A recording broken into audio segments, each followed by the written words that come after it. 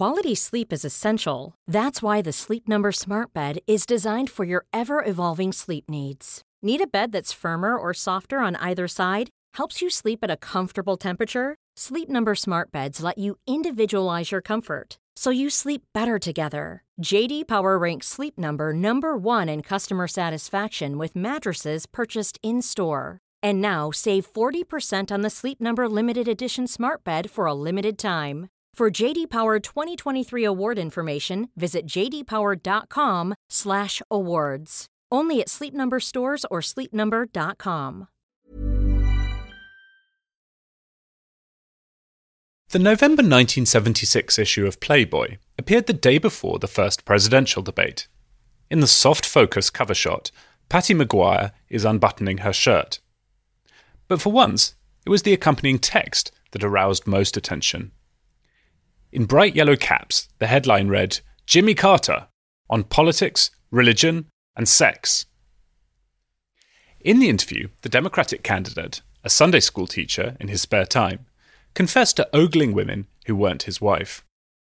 "I've committed adultery in my heart many times," he said. Carter's Republican opponents delighted at the bizarre confession. "I'm glad he's not teaching Sunday school to my grandchildren," a stern letter to the St. Petersburg Times read. Carter's poll numbers drooped, but he survived the debates and went on to win the election.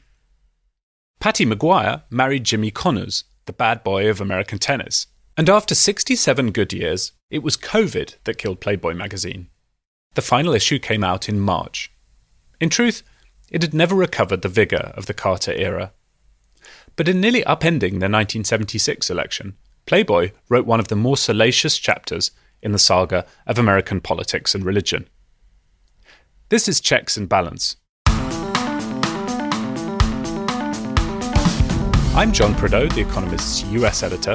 Each week, we take one big theme shaping American politics and explore it in depth. Today, how is the balance between religion and politics in America changing?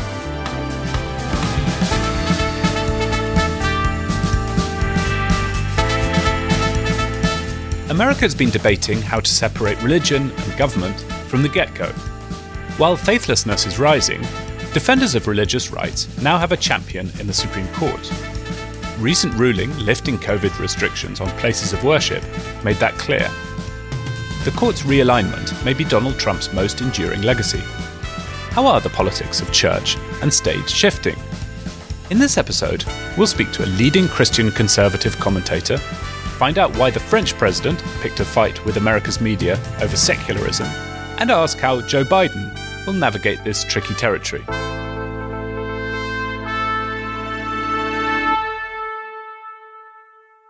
With me, as ever, to discuss all of this are Charlotte Howard, The Economist's New York bureau chief, and John Fasman, the Washington correspondent. Charlotte, we've been colleagues for a really long time, more than a decade, but I've only just discovered that you used to sing in a choir in New York next to an opera singer. These are the fascinating pieces of information that you learn over time. I was really lucky growing up. I lived near a great church that had a very vibrant choir that was 70% professional singers and 30% people like me trying to follow along. But it was great. We got to learn a new piece of really beautiful classical music each week. And it was a very special thing to do as a child. John, if I sang in a choir, it would empty the pews pretty quickly. How about you? Singing is not my strong suit. I think it's to the good of all of my fellow Jews that I never sang in a choir in anyone's presence. Fasman, how were your quails? The quails turned out to be just absolutely delicious. I got very lucky. I marinated them in some dark soy sauce and Shaoxing wine and light soy sauce and 5-spice powder, and then wrapped them in bacon and blasted them in a hot smoker for about 15 minutes, and they were perfect.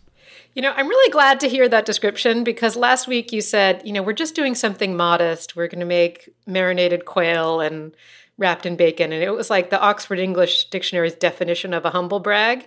And I'm much more comfortable with a full-on brag that what I cooked was perfect. This is good.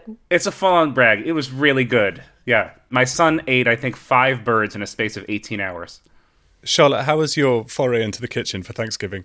Limited, but successful. That's how I like it. The takeout did its job. Exactly. Well, we're going to be talking about religion and politics in this episode. And just before Thanksgiving, the Supreme Court ruled against the governor of New York, who was trying to limit the number of people allowed to congregate in places of worship because of the pandemic. The court judged that the restrictions were too severe. The court seems to have tipped further towards protecting religious freedoms, thanks to Donald Trump's most recent appointment, Amy Coney Barrett. David French is a prominent Christian conservative commentator and a supporter of Justice Barrett's. He's senior editor at The Dispatch and author of a new book on political polarization in America called Divided We Fall. For months before this moment, religious liberty challenges had wound their way up through the federal court system. And two of them had gotten to the Supreme Court of the United States. In both circumstances, a California case and a case out in Nevada, had there not been a pandemic, these kinds of regulations that were being challenged, that limited attendance at worship services, would have been easily struck down as unconstitutional. But the question was, how much does the pandemic adjust basic constitutional law doctrine? It was a big deal because this was the first case to overturn these state pandemic regulations, to withdraw deference from state authorities in the course of the pandemic. And that's why it ignited such a firestorm. And David, you've, in a previous life, brought religious freedom cases yourself. Yes. Can we rewind a little bit? I mean, I tend to think of America as a country where religious freedoms are understood in pretty ample terms. And yet the fact that there are so many of these cases where the lawyers arguing for a more expansive understanding of religious freedom have won suggests that there was a moment in American history at some point in the 20th century when religious freedom, broadly understood, became sort of constricted. So can you tell me about that moment, sort of what happened and why? I think we have to draw a distinction between religious liberty, which is the right that I exercise to protect myself against power, versus religious power. For a very long time in American politics, Protestant American Christianity sort of had an enormous amount of power in American politics. The apex of it would have been prohibition, where consumption of alcohol was prohibited in the United States of America. At the same time, they were also passing in state constitutions something called a Blaine Amendment, which were very anti-Catholic, designed to hamstring Catholic schooling. And what has happened really over, I would say, the last 60 years of American constitutional and political life is we have seen less religious power. That Protestant establishment has been diminished in authority, but more religious liberty, in that when the power turns against them, they can fend it off in court. And so this is one of the reasons why you've seen a rise in religious liberty cases brought to the Supreme Court. How does that change politics? I mean, America is still much more religious and much more religiously observant than France, than Britain, say. But the trends are pointing towards, if not quite a convergence, America becoming less of an outlier. How does that change politics as Christians in America lose numerical power and sort of formal political power?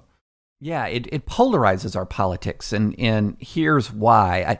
I think secularization in America is often misunderstood. It is not a uniform process. So what you're seeing is a dramatic increase in what we call the nones, N-O-N-E-S, those who have no particular religious affiliation, a pretty dramatic decrease in sort of what you might call the nominals. In other words, people who are have been nominally affiliated with religion. But a remarkable resilience and a remarkable staying power amongst evangelicals. So what's happening is the United States is remaining very religious in many ways and also becoming more secular. And then when you overlay this on the fact that this is not happening in a uniform geographic pattern in the United States, it's really enhancing polarization so that the most red states in the United States, not all of them, but most of them also are among the most high church attending states. And many of the most blue states in America, not all of them, but again, many of them are among the least church attending states. So you're going to have a political clash that is overlaid with a religious clash. You don't have to be that much of a student of history to know that that has potential to be quite volatile.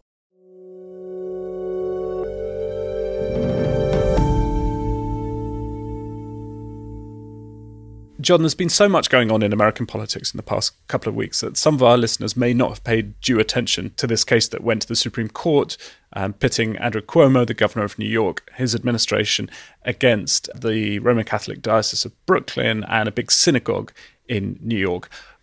Can you explain what this case was about and why it was so important? Yeah, so essentially, Governor Cuomo issued restrictions on the number of people permitted to attend religious services in areas where coronavirus was spiking.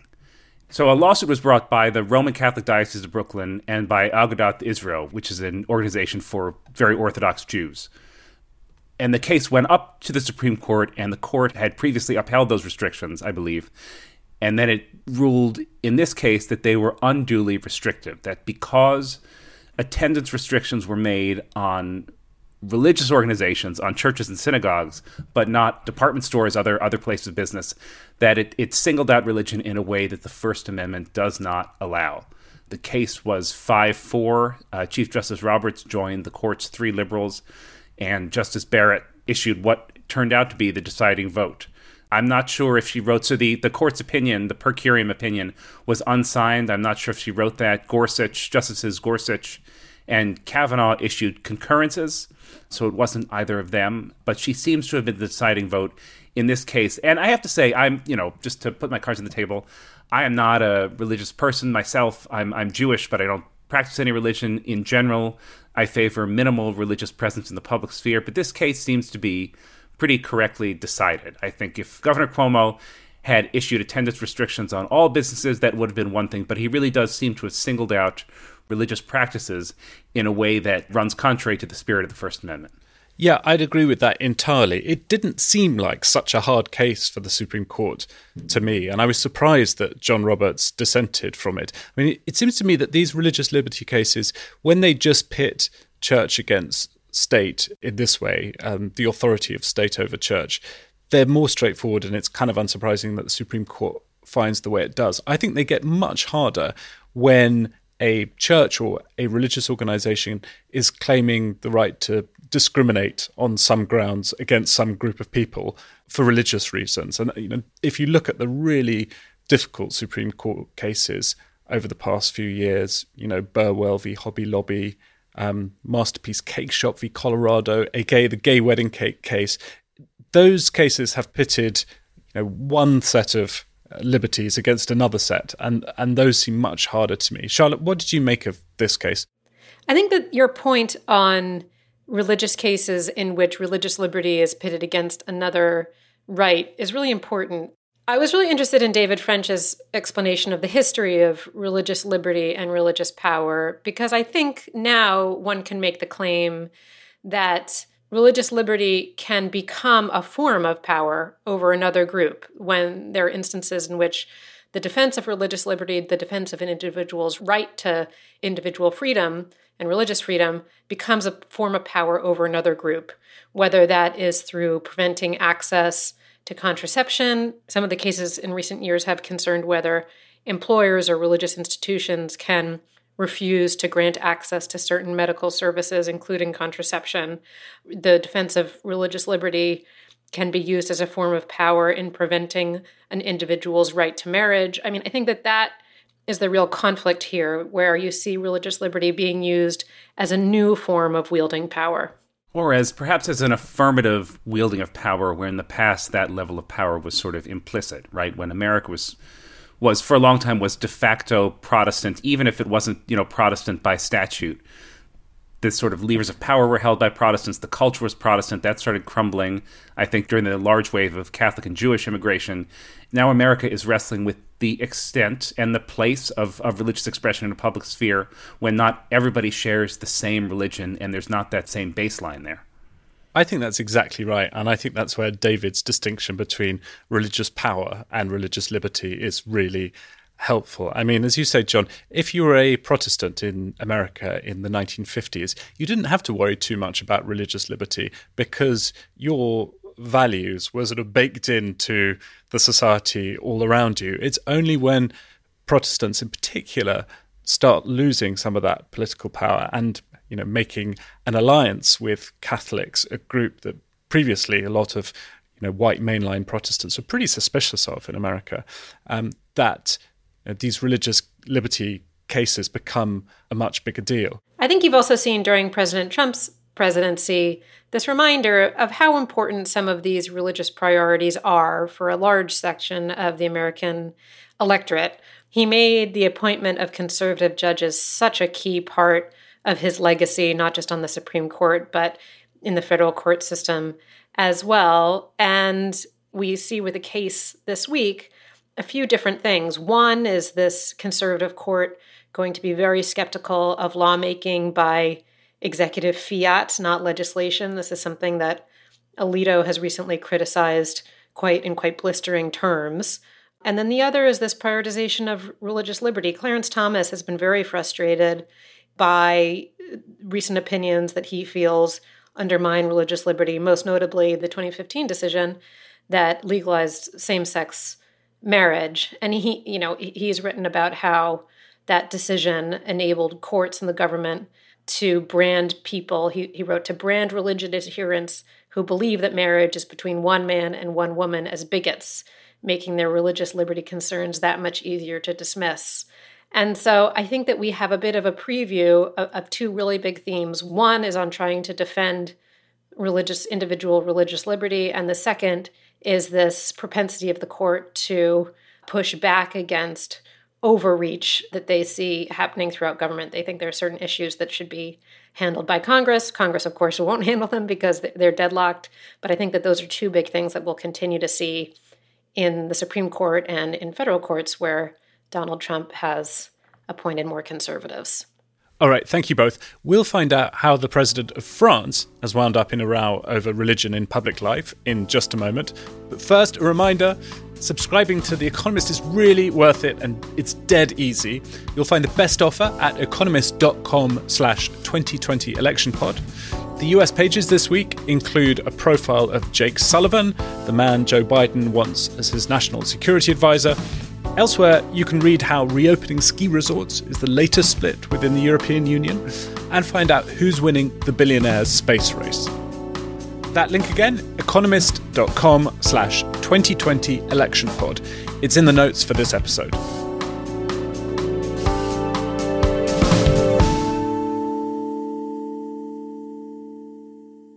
At the same time the Supreme Court was ruling on religious freedom, the French president, Emmanuel Macron, decided to pick a fight with American media on the same topic. He's criticised coverage of the killing of Samuel Paty, a history teacher, in an apparent terrorist attack. Macron denies his tough response is Islamophobic, claiming instead that it's consistent with a French tradition of secularism, laïcité in French, that requires strict policing of the boundary between religious and public life. I asked Sophie Pedder, The Economist's Paris correspondent, to explain. There's a perception in France and right up to the top in the presidency that the coverage of France ever since the beheading of this school teacher, which took place in October, has just been, in their view, one-sided and a misunderstanding of a lot of the basis of the French model, and that's this notion of laïcité. So it does reflect a really strong, almost angry desire on the part of the French to explain why they have this model and what it's all about. So, Sophie, can you try and explain what laïcité is and where the concept comes from? I mean, America also has an idea that religion and politics should be largely kept in separate spheres, at least in legal terms, the prohibitions on prayer in schools and things like that. But laïcité is different to that. Where does the idea come from? Yes, it is different. I mean, it's got the same basis of sort of secularism as a creed, but the French version is very specific and comes from a particular point in French history at the turn of the 20th century. It was an attempt to get the Catholic clergy out of politics, out of the army, out of public life, which led in 1905 to a law to separate religion and the state. Now, the attempt at the time was to get Catholicism out of public life. To this day, you can't hold a nativity play in a state school, and you certainly wouldn't ever have a French president sworn in on a Bible or any other holy book. But obviously, over the last 30 years or so, this constant attempt to find an accommodation about what exactly constitutes public life and the public sphere has been to do with the state and Islam. And that's where things have got complicated. Sophie, as you say, more recently, the conflict in France over laïcité has been between Islam, which doesn't have a clear demarcation between church and state, and the French government. And there have been particular arguments over things like the wearing of the hijab. France's critics often look at that and say this is intolerance. Why is that wrong? Or is it wrong even? The difficulty is that because the contentious issues tend to be when it comes to Muslim French people, that is where people accuse the French government of not just stigmatizing Muslims, but of weaponizing laïcité in an attempt to fulfill political objectives. And that's where the debate gets really messy. Sophie, what do you make of those criticisms? I mean, I think Macron deserves a good deal of support from liberals around the world over this. Am I wrong about that?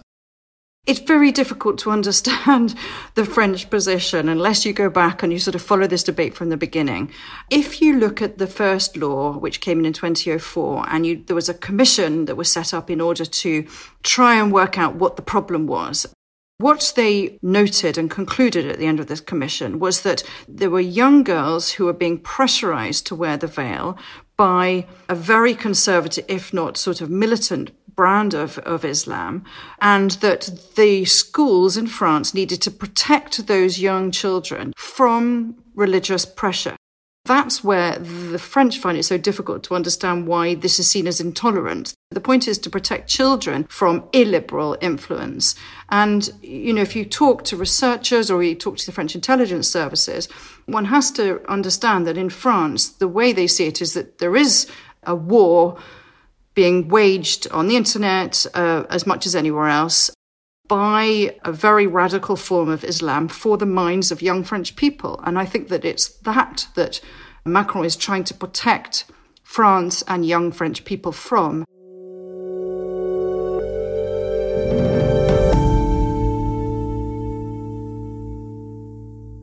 Charlotte, I think there's a really interesting transatlantic misunderstanding here. Broadly speaking, if you're on the left of the political spectrum in America, you tend to be in favour of a more rigid demarcation between church and state. You tend not to like these Supreme Court judgments that find broadly in favour of religious liberty, right? On the other hand, if you're on the left in America and you look at how laïcité works in France in practice, you sometimes get upset that it means preventing Muslim girls from, say, wearing the hijab in French schools, which seems like a decidedly un-American sort of interference with civil liberties. Why do you think that confusion arises? I think that in America, there is a comfort in some ways with not necessarily strict religious rules or requirements, but a certain religiosity that pervades American life that is distinct in the West. I mean, more than half of Americans, at least, say they pray daily. Whether they do is another question. But the fact that they say they do indicates that being pious, being religious is integrated in American culture in a way that, frankly, it isn't in Europe. The comparative figure in Europe is 22%. So 55% of Americans say they pray every day. Just 22% of Europeans do. Also, a majority of Americans say that religion is very important in their lives. Just 11% of people say the same in France, where Sophie is situated. So it's really a very different, broader attitude that Americans have. And I think that when you are American, it can be easy to forget just how distinct the American culture of religiosity is. Sometimes it can be cultural religion as much as actual religion, but that this is something that's integrated in American life in a way that's different, frankly, than particularly in France, but also elsewhere in Europe. John, Charlotte makes a really interesting point there about not just how religiously observant Americans are compared with the citizens of other rich Western European countries, but how sort of socially desirable being seen to be religious is. I mean, you have to go back to Abraham Lincoln to find an American president with no overt religious affiliation. And I think there have only been two in total, Lincoln and Thomas Jefferson. That's wildly different to any other rich Western country. I think there's only been one member of Congress in recent memory who is identified as a humanist, and he's no longer in those. Pete Stark from California, who's no longer in Congress. I think that American conception of religious liberty involves the liberty to practice whatever faith you want as you see fit, provided it harms no one else, without government interference. It also involves the government not propounding an official religion itself, although, of course, as you point out, every president has been religious and has sworn in on a Bible, but that is seen as a personal decision rather than a state or religious one. I think that where Americans have trouble understanding what's happening in France is because the French model involves restrictions of religious expression. It stems, as you point out, from the same sort of Enlightenment idea, but it's characterized in different ways. Your point on Lincoln is really interesting, John Prideaux, because it is a reminder, it's not just Republican presidential candidates who view an explanation of faith as being important to explaining to people who they are. Obama talked about in both Dreams from My Father, which was his book he wrote in 1995, and then also in 2006, which is a more obviously political book. It was written 2 years ahead of his presidential run, The Audacity of Hope. He talks about the origins of his faith in detail and how it shaped him and the religious commitment that he found and the home he found at a church on the south side of Chicago. And there's an excerpt that always struck me from that. He writes that beneath that cross on the south side of Chicago, I felt God's Spirit beckoning me. I submitted myself to his will and dedicated myself to discovering his truth. It's pretty hard to imagine, Macron preparing for a presidential run, writing something like that or feeling like it's important to write something like that. American politicians' religiosity also means that religious people have had extraordinary influence. Billy Graham had very close relationships with both Democratic and Republican presidents, starting with Harry Truman. In January 1969, he stayed at the White House for 2 days in a row. He was there for Lyndon Johnson's last night and for Richard Nixon's first night the next day. But really, the supercharging of evangelical politics didn't come until Reagan. He really saw that as an advantage, perhaps because he was running against Jimmy Carter, who himself was quite religious, and he felt he needed to protect himself on that flank. And it really is since Reagan that white evangelicals have become the bedrock of the Republican Party. I went to a Billy Graham crusade in Queens in 2005. It was actually his last crusade that he ever had. Billy Graham, of course, is this very famous evangelical. He was probably the most famous ever evangelist, and he was called America's pastor. And he achieved this sort of mythic status, and presidents would speak with him and so forth. I went to the crusade because I was interested. I think I was trying to figure out how to write about evangelical voters. And just thousands of people came, 90,000 people came. And this is in New York, which is not really thought of as the heartland for evangelicals. And I think that these figures over time, they do wield both an important substantive political role in advising presidents, and then also they take on a sort of mythic role in American culture. And I'll be interested to see what happens during a Biden administration. Who are the figures who emerge? Because faith is an important part of Joe Biden, and I'll be curious to see how he tries to cultivate relations with America's evangelical community as well as other Americans of faith. That's really interesting, Charlotte. It also reminds me that we haven't written about megachurches in America for ages. There was a time when The Economist used to write about megachurches, and in particular Rick Warren and the Saddleback Church, fairly frequently. We haven't done that for a bit, so we'll have to make sure we do that next year. Thank you both. We'll be back in a bit to hear how Joe Biden's faith might influence his presidency.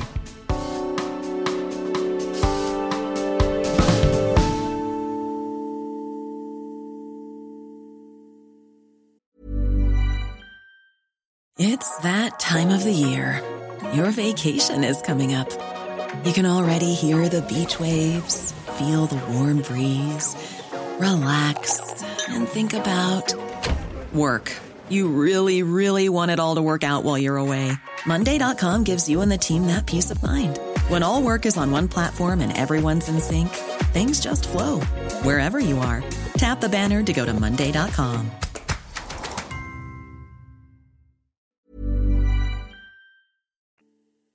How might Joe Biden alter the mix of religion and public life? Raised a Catholic, he frequently speaks in religious terms. When he was running for president for the first time in 1987, he spoke about his faith with legendary interviewer David Frost. The interview was only recently released for the first time on the Frost Tapes podcast. Frost asks him how he coped with the grief of losing his first wife and baby daughter in a horrific car accident. How long do you think it takes to recover from something like that? I think at a minimum, David, it takes one season of everything.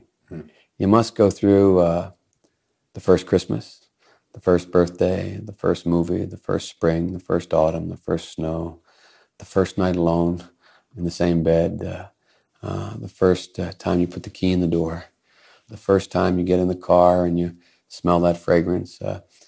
I think it's getting by every one of those things once. First. Yeah. And once you've done that, I think then you are able to begin to recover. You never forget, but I think that in time, it's hard to believe, but in time, the memory brings a smile to your lips rather than a tear to your eye. It's like a back pain. You learn to live with it, and it doesn't become oppressive. You learn to adjust to it. You don't bend over the same way you used to bend over. Yeah. And how, as a Catholic, as a Christian, as a believer, did you sort out God's role or non-role in all of this? And whether it was God's will or not? Well, I'm not sure. I'd like to talk about that, but it's awfully personal. But let me just say that I had the gravest doubts for about a year. In my case, my faith was sorely tested. A better man, a man with more faith, maybe wouldn't have. And I thought I had a lot of faith. But it came back, and it blossomed. But there was a period where I could not fathom that there could be a God, and that could happen. Was there one event that brought back the faith, or just? There wasn't an event. There was a constant occurrence, and that was looking in the eyes of my sons who had survived and thinking of the strength of the woman that I had lost. I mean, I know, used to always think, what would she do? But really, what really changed my life, truly changed it, was my Jill, my wife. She changed my life.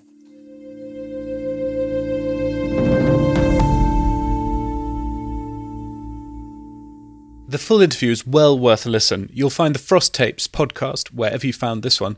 John, Joe Biden's voice sounds so different, doesn't it? I know it was a long time ago, but such a soft voice. He's now going to find himself at the head of a coalition which includes some people who, frankly, are pretty skeptical of religion generally, and certainly skeptical of the idea that religion should play a big role in public life in America. Given that, how much do you think Joe Biden's Catholicism will be on display once he enters the White House? It's on display as a fact of who he is, right? He talks about his faith often. He is going to become just the second Catholic president in American history. I think that religion probably is more important to most Democrats than it's generally thought of as being. If the backbone of the Republican coalition is white evangelicals, the backbone of the Democratic Party, their most reliable voters are African Americans who have higher rates of church attendance than white Americans, and I would suspect certainly than white Democrats. But faith operates in a different way, right? On the Democratic side, and I think among African Americans and for Joe Biden himself, it's much more a sort of social gospel. They pay attention to the works of Jesus, to Jesus' attitudes toward the poor. So religion expresses itself differently for both parties, but I don't think it's markedly more absent from one than the other. I think that point is so important. I mean, when I was based in Chicago and I was trying to understand Chicago's electorate, I spent almost every Sunday in different churches on the South and West Side. And these were the real hearts of those community and the hearts of political action.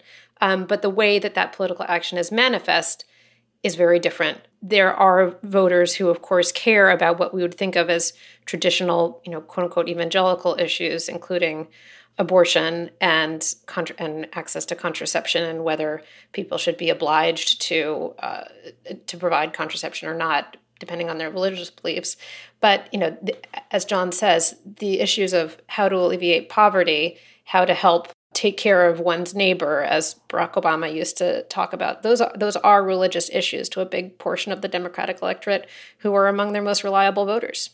Yeah, and it's also worth noting, I guess, that there's a big split within the Catholic Church in America between more conservative bishops in particular who've really placed so much emphasis on abortion as being the single most important thing in American politics. And, really when it comes to bishops and Catholic priests giving advice to congregations, they've often said, you just need to vote on abortion, and that ties their votes to the Republican Party. And another older tradition in the Catholic Church, which Charlotte alludes to there, a tradition that places a lot more emphasis on works, on giving money to the poor, and so forth. And that's the tradition that Joe Biden places himself in. So in 2015, he gave an interview in which he said that Pope Francis was, quote, the embodiment of Catholic social doctrine that I was raised with, the idea that everyone's entitled to dignity, that the poor should be given special preference, that you have an obligation to reach out and be inclusive. So that kind of Catholicism, frankly, is very easy to reconcile with the core of the Democratic Party these days. And Catholics may have put Biden over the top. 51% of them voted for him in 2020, whereas only 45% voted for Clinton in 2016. And I guess, John, that conflict between those two Catholic traditions is going to be on display over the next 4 years, isn't it? I mean, you'll have Joe Biden as president, who's only the second Catholic president in America's history, trying to push executive orders and executive actions because he won't have majorities in Congress. At least he probably won't, if we assume that Democrats don't take the seats in the Georgia runoff. So you'll have a Catholic president pushing against a court that has 6 Catholic justices on it.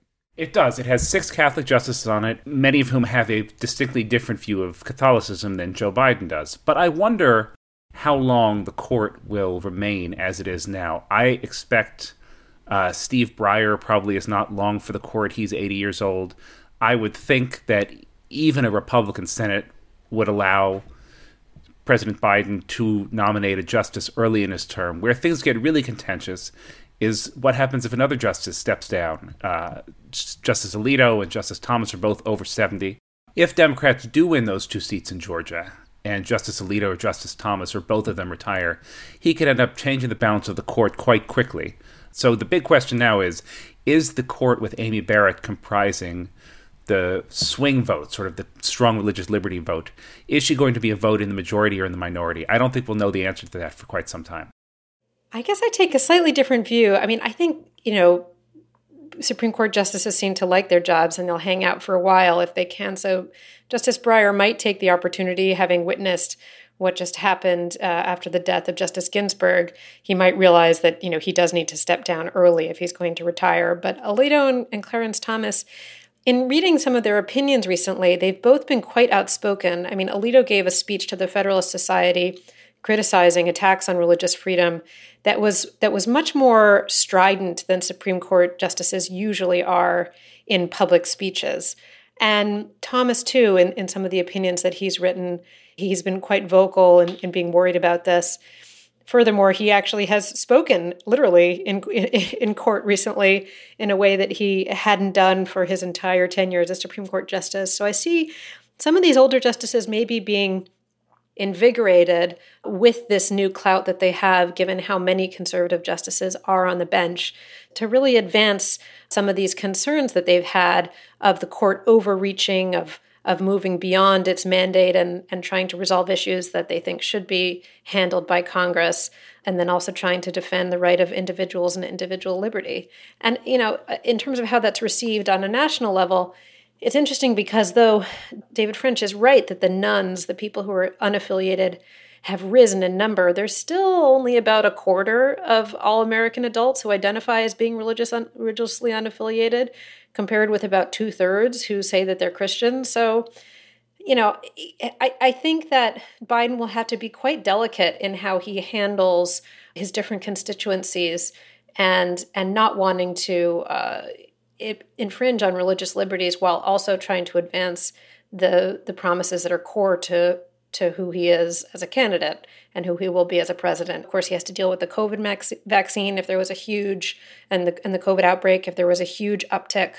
He has talked about a more uniform national response that could come later this winter, and there might be some tensions with religious institutions there. So I think it's going to be quite dynamic for Biden in his first term. It'll be interesting to watch. Well, talking about delicate management of contentious issues, I have a quiz for you guys before you go. We mentioned Billy Graham earlier. The first world-famous televangelist had an audience with no less than 12 American presidents, from Truman through to Obama. He was also close to the Queen.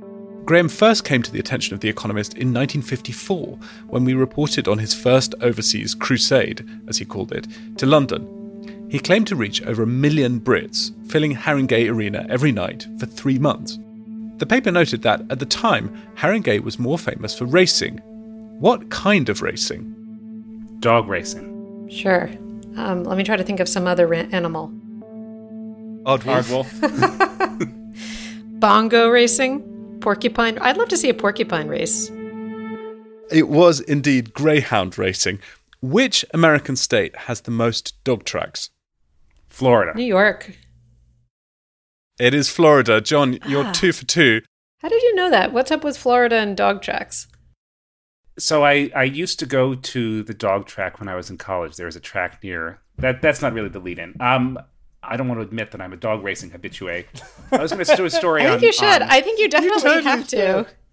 Yeah, you have to. I like any sort of gambling, although I don't really do it. I quit when my older son was born, but I still like writing about it and studying it. And I was going to do a piece about dog racing. And I remember the fact that Florida had a lot of tracks.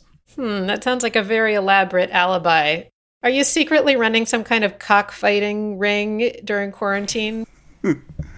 So 2 years ago, Florida had 11 of the 17 tracks in total in America, but soon there'll be none at all. Florida voted to ban greyhound racing in 2018. The 3 remaining tracks in the state must close by the end of this year. Palm Beach Kennel Club is holding a special New Year's Eve event with highlights from 88 years of racing and a greyhound adoption celebration. If it were not COVID time, I would go down and do that story for you in a heartbeat. You might come back with a greyhound. And COVID. All right. Thanks, John. Thank you, Charlotte. Thanks, John. Thank you. If you're enjoying the podcast, please remember to leave us a rating and a review. It really helps to spread the word. You can get in touch via email. The address is radio@economist.com. In the meantime, thanks very much for listening. We'll have more Checks and Balance next week.